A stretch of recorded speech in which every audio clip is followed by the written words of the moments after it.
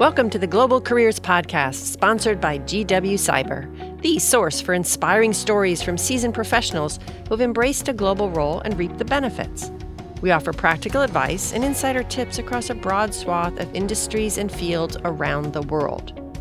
You know, whether or not you've considered moving abroad or taking on an international role, globalization will impact your career. So join us for a lively discussion as we explore what an international career really means. My name is Stacey Nevedomski-Berdan, and I'll be your host. In Season 6, we focus on the challenges and opportunities in global careers in marketing, communications, and brand management. What are the rising trends and skills employers in the field are seeking in new hires? Join us as we hear from award-winning international marketing professionals as they share their stories working on some of the most iconic brands around the world. Today's guest is Michele Chapuis, a multilingual global marketing professional with over 20 years of international team leadership experience. Her global roles have spanned a variety of industries, including food and beverage, commercial goods, nonprofit, travel and tourism, and consumer products across many categories. Currently, Michele is a senior international marketing manager on the global beauty team at SharkNinja, responsible for marketing the company's haircare line outside the U.S. Michele has worked at leading companies such as Newell-Rubbermaid, American Greetings, Rich Products, Mattel, Fisher-Price, and UNICEF, for which she worked in Geneva, Switzerland for 3 years. She's traveled all over the world and runs her own travel company called Europe Your Own Way. Michele and I connected years ago through our love of languages and one of my books. Michele speaks Italian, French, in addition to her native English. Welcome, Michele. It is such a pleasure to have you with us today. Thank you. It's great to be with you. Yeah, so let's get started. One of the objectives of this podcast is to provide a sense of the careers that are out there, more than just titles, right? So you have extensive marketing experience. Tell us what it's like to be an international marketer. So honestly, graduating from my MBA program, I wasn't really looking for a specific type of marketing or company. I knew it had to be an international. For some reason, it's in my DNA. I can't control it. I've tried. But it's just something about me, and I need to be an international. But I was pretty open to evaluating the possibilities outside of that one requirement. So I would say that my first job after my MBA kind of set me on my path forward. I was recruited by Rubbermaid from my MBA program. They recruited 20 of us from international MBA programs as the founding class of a new program they were starting called the Global Leadership Development Program, which was set up to help bring more international thinking into the organization. So, and this was a long time ago, mind you. We did 2 one-year assignments in different divisions of the company, and then we were placed in a more permanent role. So I did my first year in Hudson, Ohio at Little Tikes, which was their toy division that they owned at the time. And there I was working on a project to update all of their packaging to multilingual 14 language packaging so that the products could be more widely distributed. And this is more complex of a project than you would think in terms of coming up with a layout that would accommodate 14 languages and communicate still. And so that was my first step into working with in a corporate role in the international field. I had a variety of different projects along the way. International can be it's so broad, and you get an exposure to a lot of different areas of the company. After Rubbermaid, I worked for Rubbermaid for about 5 years, and then I decided to relocate to Ohio, where I was hired by American Greetings to manage the card lines developed for the English-speaking markets, and then also the Spanish line of greeting cards. And there, it's a completely different industry, social expressions.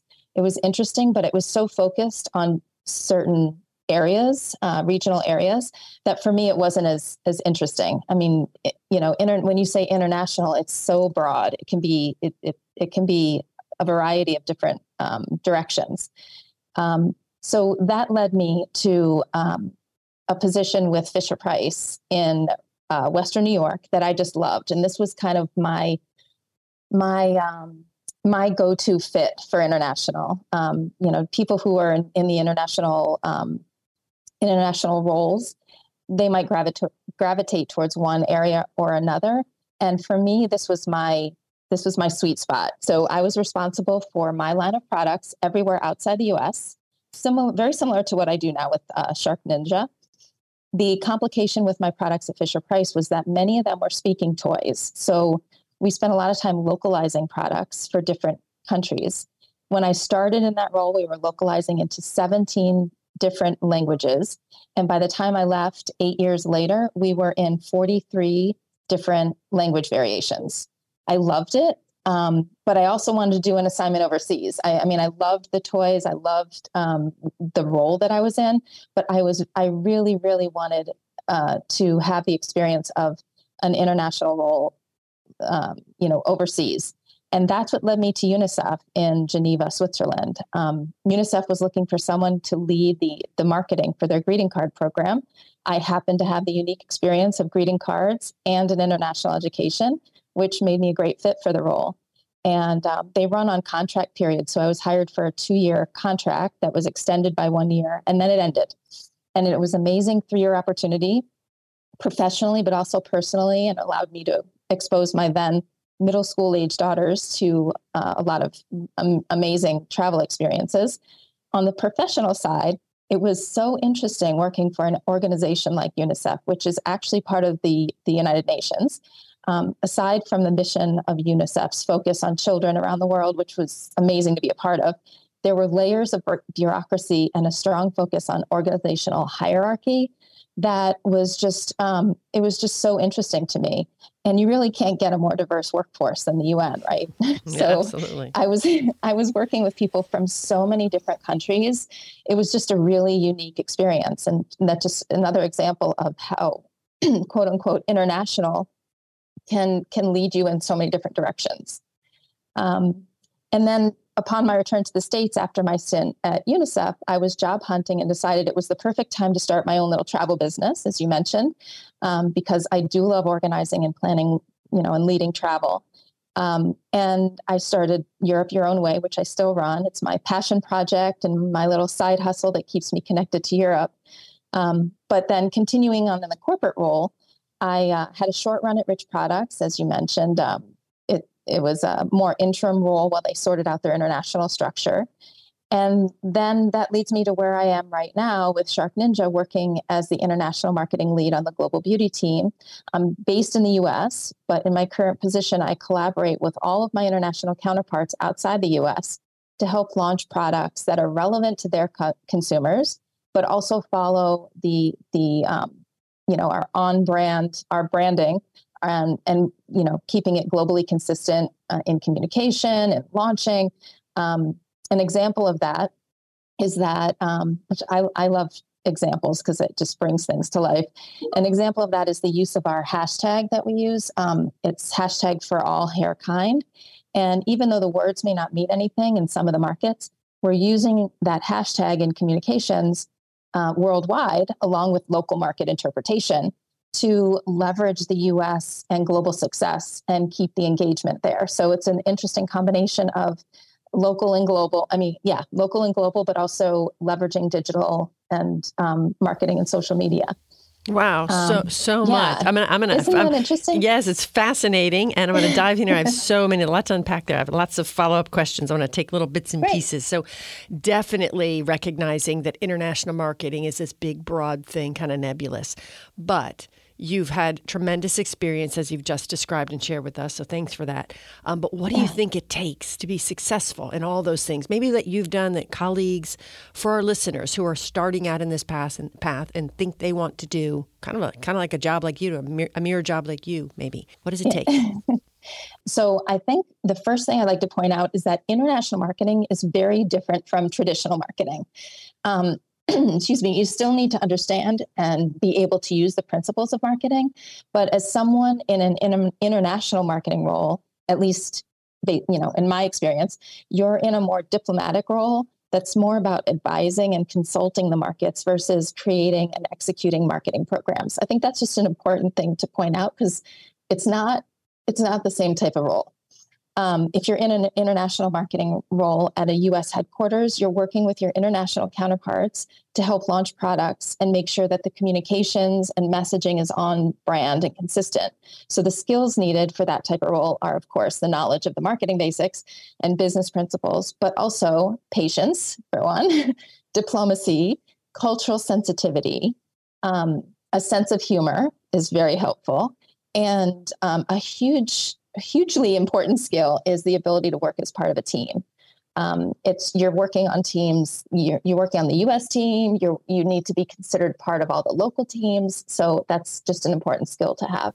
Mm-hmm. That's wonderful. Okay, so how do you successfully market one? So you're on this team. You're responsible for all the hair care line outside the U.S. How do you actually market one product or brand across various cultures and different languages around the world? Yeah, it gets complicated because now that we're in this, a digital space, and you're talking to consumers worldwide, the country lines are blurred. You have retailers that are pulling you across country lines. You have consumers who are also seeing you in different markets. They don't stay just on their own home websites and things like that. So you do have to be able to support that global market for your product. You have to have the infrastructure to be able to support the communication worldwide. The worst thing you can do is set up a channel or some platform that allows consumers to speak to you and then not have the resources to be able to continue that conversation, because you just need you need to be able to promote the engagement, and otherwise it'll just drop off. So it's a lot of it is having the resources to be able to support those different launches. You want to launch everywhere, but at the same time, you have to pull back a little bit sometimes to be able to support and do it the right way. Now, you mentioned digital, because you're right. People are looking at your products in one country or language, but they can go anywhere, right, and do that. Mm-hmm. How has digital marketing changed the industry over the last several years, and how do you tackle it on a global scale? That's something that I've had to learn that on my own, really, because it wasn't really part of my education when I was learning marketing or international. It's being able to, like I said, be connected to your retailers and your consumers globally. We have our partners are, for example, Amazon. You have Amazon EU, and it just crosses borders. So we have teams, that support those global retailers. We have, our consumers that we have to collaborate. Especially when you talk about regional, we have our region of the EU, we have Asia region, and Latin America. We have to use kind of a regional approach so that we're consistent with our communication across all of our consumers and our retailers. So yeah, it's challenging, and that's why it's so important. This role of this, I kind of see myself as the middle of the spokes, that connecting the local markets with the global team so that we can make sure we're consistent around the world. Otherwise, you have very decentralized approaches that water down your brand. Mm-hmm. Wow, that is great. So much to think about. It is. So much complicated, as you said. It's not just the marketing skills. There's diplomacy and obviously patience and curiosity, all kinds of things there. What do you think has been one of the biggest challenges or changes that globalization, that you've seen in globalization that is affecting marketing in the past couple of years? I think the biggest challenge remains the same, whether it's the past 5 years or 25 years, actually. It's how does a company grow internationally and be seen as a global player, but still act locally and allow the flexibility to accommodate the local market needs. So, in my opinion, U.S. companies have a more difficult time doing this than companies starting out from other countries, because the U.S. market is so huge. Many U.S. companies can grow successfully for many years without international expansion. But there comes a time when the U.S. market matures, or maybe they don't have to focus on international expansion. It still happens organically, possibly. But there comes a time when the U.S. market matures and the biggest area for growth for that company ends up being international. So the U.S. company then has to figure out how to deal with all these different cultures and languages. But companies starting out from other countries, they need to understand how to expand internationally right from the beginning, because that is their primary path for growth. So I think that's something that kind of it's it's existing. It was always the biggest challenge, and it still is. But separately, I think another area is, as I was just saying, the digital side of things, and the fact that the digital world has forced companies to think about launching in international markets, the connecting customers, retailers, consumers, and our consumers are becoming more global, and digital platforms definitely have had a huge impact on globalization. So the use of social media and the ability to reach consumers, it's a huge opportunity, but it's also a big challenge. Mm-hmm. I want to go back to something you said about the marketing. Maybe a U.S. company, growing, maybe is going to have a harder time to expand, vice versa. So for students or listeners looking to actually go down and look for a global marketing job, do you think it might be more prudent or more interesting to actually try to work for one of these smaller startups, smaller companies outside the United States since they know the U.S. market? Or, what do you think about the jobs that are out there now for recent grads? For somebody who's really interested in being involved in international, ideally, you have if you're someone who grew up in the U.S., you have the U.S. knowledge. You can leverage that with a company based in another country. The biggest challenge with something like that is being sponsored, because you don't necessarily have the right to work in some of those countries, and it's very difficult to get that opportunity. It's expensive, and a company has to kind of prove that there's no other person in their country that can do that job. So that's very difficult sometimes. But you could be, if they have a U.S. base, you could be that person connected to the company that's based in another country, but work on the ground in the U.S. And you could still have that international exposure and, leverage your knowledge of the U.S. market for this international company. There are just so many different ways to go about it. I have to say, the role that I have right now is more, it's not as common to find an international marketing role in the way that mine is right now, being that connection between the local markets and the global market. Maybe it's starting to be more common, but it's a challenging role for U.S. companies, because they often, and I've experienced this, they often have like an international department that focuses that does all the product lines everywhere else in the world. And then the marketing team that's in that company is only focused on the US. And then, there comes a point where you need that collaboration between the US marketing team and the international group that's working with the markets outside the US. So there's always that balance that a company is trying to create between the international and the U.S. Side of things. The challenge with having an international, quote unquote, international department is that it's not really a profit center for a company. So at a point it becomes hard to justify having a whole department focused on communication with the outside teams. So they end up pulling some of that international role into the marketing team based in the U.S. That's more of a profit center for them.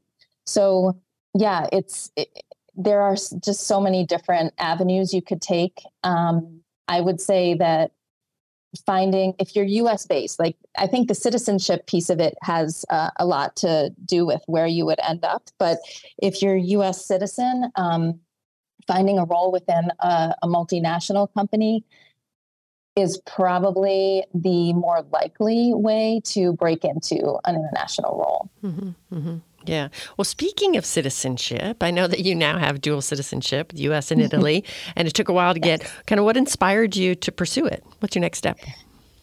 Well, how much time do you have? I'm actually writing a book about this whole quest for the international life, because this is a big chunk of that subject.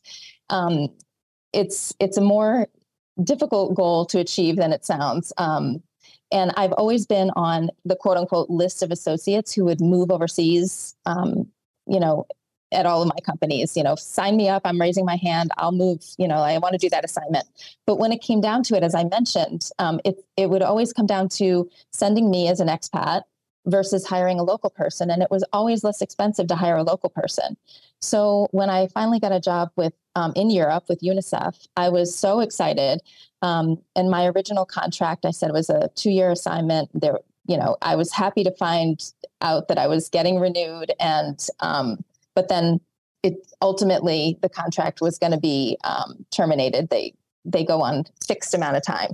So I set up to see if I could find a job that would allow me to stay. And ultimately, unless I were able to find a position with the UN organizations or another NGO, it was next to impossible to stay. Private companies recruiting for positions had a hierarchy of nationalities, which I thought was really, really interesting. So first, and I was in Switzerland. So first was Swiss nationals. Second was European nationals. And third in the pecking order was citizens from any other country. And that's where I fell. So I just was grouped into people from everywhere else, and I applied for a lot of positions within the UN and the NGOs, but didn't really have the qualifications for those agencies. I was in a unique situation at UNICEF because they're not usually looking for people with marketing backgrounds. It's usually field experience and work with administration. I was very qualified for many of the jobs within the private sector, but they wouldn't consider hiring an American. So I had some great conversations with a few multinationals in Switzerland, and they would have, like I said, they would have had to prove that no one in Switzerland or the rest of Europe could do the job they needed to hire me for. And then they would have to sponsor me. It's just a very time-consuming and expensive process for them. And it's on purpose because they want to keep the jobs there. So in fact, when I found out my contract was going to be ending, I met with a recruiter. And his first question to me was, upon hearing that I wanted to find another position in Switzerland, was, what nationalities do you have? And when I told him that I'm a U.S. national, his response was, do you have any other nationalities in your back pocket? And that pretty much sums up the complicated situation there. I thought it was funny, but also really sad. So during that process of going through this frustrating job search these conversations about nationalities, I stumbled upon the realization that Italy grants people citizenship through bloodline. As long as you can prove your bloodline leads to Italy, no matter how many generations back, and with certain requirements, you could request to be recognized as an Italian citizen. So Italian citizenship meant European citizenship, which meant that I could work anywhere in Europe. And it also would extend to my daughters as well, so they could study, live, work in Europe. So it opened up a whole continent. And that realization and the fact that a branch of my family tree comes from Italy initiated a project that kept me busy for over 10 years. It was not an easy process. It's not as easy as just telling someone in Italy that I have the bloodline. I had to collect official birth, marriage, death certificates, et cetera, translations, all that kind of stuff. And it, like I said, it took me about 10 years of research and talking to attorneys and everything before I had my passport in my hands. So that just happened in February. So now I can start thinking about what those next steps could be. So who knows, maybe I'll be heading back to Europe at some point. I would definitely consider that. I mean, I really love Europe and the working experience there and the life in general. So that is great, Michele. Thank you for sharing that story, because I know can't wait to read the book, because I know so many people, and it's one of the pieces of advices we give to students who are like, oh, I want to go overseas. It's like, well, what differentiates you? And there are others, right? So there's Italy, there's Ireland, I know Israel, they're all kinds. So that's great. So thank you for sharing that. That is so cool. Yeah, definitely look into it if you have Italian in your bloodline. Yeah, that is great. And I know you speak Italian and French and a little Spanish. And you've embraced a global mindset, as you said. It's in your DNA. It's so interesting because it's a phrase that I use a lot. It's like, I don't really know why it is, but it is. But why do you think these skills are important in the workplace today? Yeah, it's learning a language gives you insight into a culture. It's so closely connected, and living in another country, really immersing yourself in that country, gives you insights into the culture too. So those experiences open your mind and allow you to think in a way that's more globally aware and not, ethnocentric to your home country. It's helpful in the current business environment for global expansion, but it's also super helpful as more and more business environments are made up of cross-cultural teams. I've worked on teams with people from across the world, and my experience learning languages and living overseas has made me more culturally aware and sensitive to the differences. For example, some cultures in general are less comfortable maybe expressing a conflicting opinion on a subject in a more public situation. So asking those team members for their opinion on a product in a global marketing meeting with 100 other people is not going to be effective. They're not going to give me their honest opinion. So what I've done in those situations is I set up separate time with some of my counterparts from those more reserved cultures just to connect with them in a less public forum that allowed them to provide their honest feedback to me. Those kind of things, they're subtle, but it makes such a huge difference in effective working relationships. It's just something you're more aware of when you take the time to learn a language or learn about a culture. That's wonderful. That's a great example. That is great. And I'm sure there are so many more, but similar applications. Similar application, yeah. You're so thoughtful, Michele. This has been a great conversation. Is there a piece of advice that you think about maybe and say, I wish I could go back and give my younger self this piece of advice? I think I would tell my younger self to recognize my value and negotiate opportunities. When I was just starting out after my MBA, I was applying and interviewing at a lot of different places. I was so excited to land a job at all, but also that the job was with Rubbermaid and that it was international. So I was in the airport on my way to do some apartment hunting for my move to Ohio to work for Rubbermaid when I got a call from a company I had interviewed with. They wanted to know if I was still available because they wanted to offer me the job. And I was just so naive. I was so new to this whole business environment. Instead of allowing them to make me an offer, I immediately told them that I had already accepted a job. And, who knows where that path could have led me. The job they were going to offer me was with the Italian Trade Commission in New York City. And while I'm pretty sure that the pay wouldn't have been, the pay would have been lower than the salary I was going into, the role was marketing for Italian companies coming to the U.S. and more specifically, wine companies. And it included organizing wine tastings at restaurants in New York City. But I never gave them a chance to make me an offer. So my advice is to listen more than you speak and understand the strategies of negotiation. That's excellent advice. Excellent advice. Yeah. And you, at the very least, could have used that offer to go back to Rubbermaid and say, I just got this other offer. What are you thinking? Yeah. Exactly. Oh, my gosh. Well, this has been great. And I know you are super, super busy. So I want to wrap up with one last question, which is kind of open-ended. Is there anything maybe that you'd like to share with our listeners that I haven't asked you about? I would say learn how to network. It's such an important skill. Opportunities come from the strangest places that I've seen in my own experience, and many times from within your own network. I would say that's a huge piece of advice that I would give to anyone. And on that note, I also welcome your students to feel free to connect with me on LinkedIn. Oh, that's wonderful. Thank you. Thank you for that offer. We really appreciate it. This has been a fantastic conversation. I am so envious and jealous of your career, your dual citizenship, so many things. It's just fantastic. So thanks for taking the time. This has been great, Michele. Thank you. Thanks so much, Stacey. You have been listening to the GW-CIBER Global Careers Podcast. Join us again next time. And in the meantime, go global.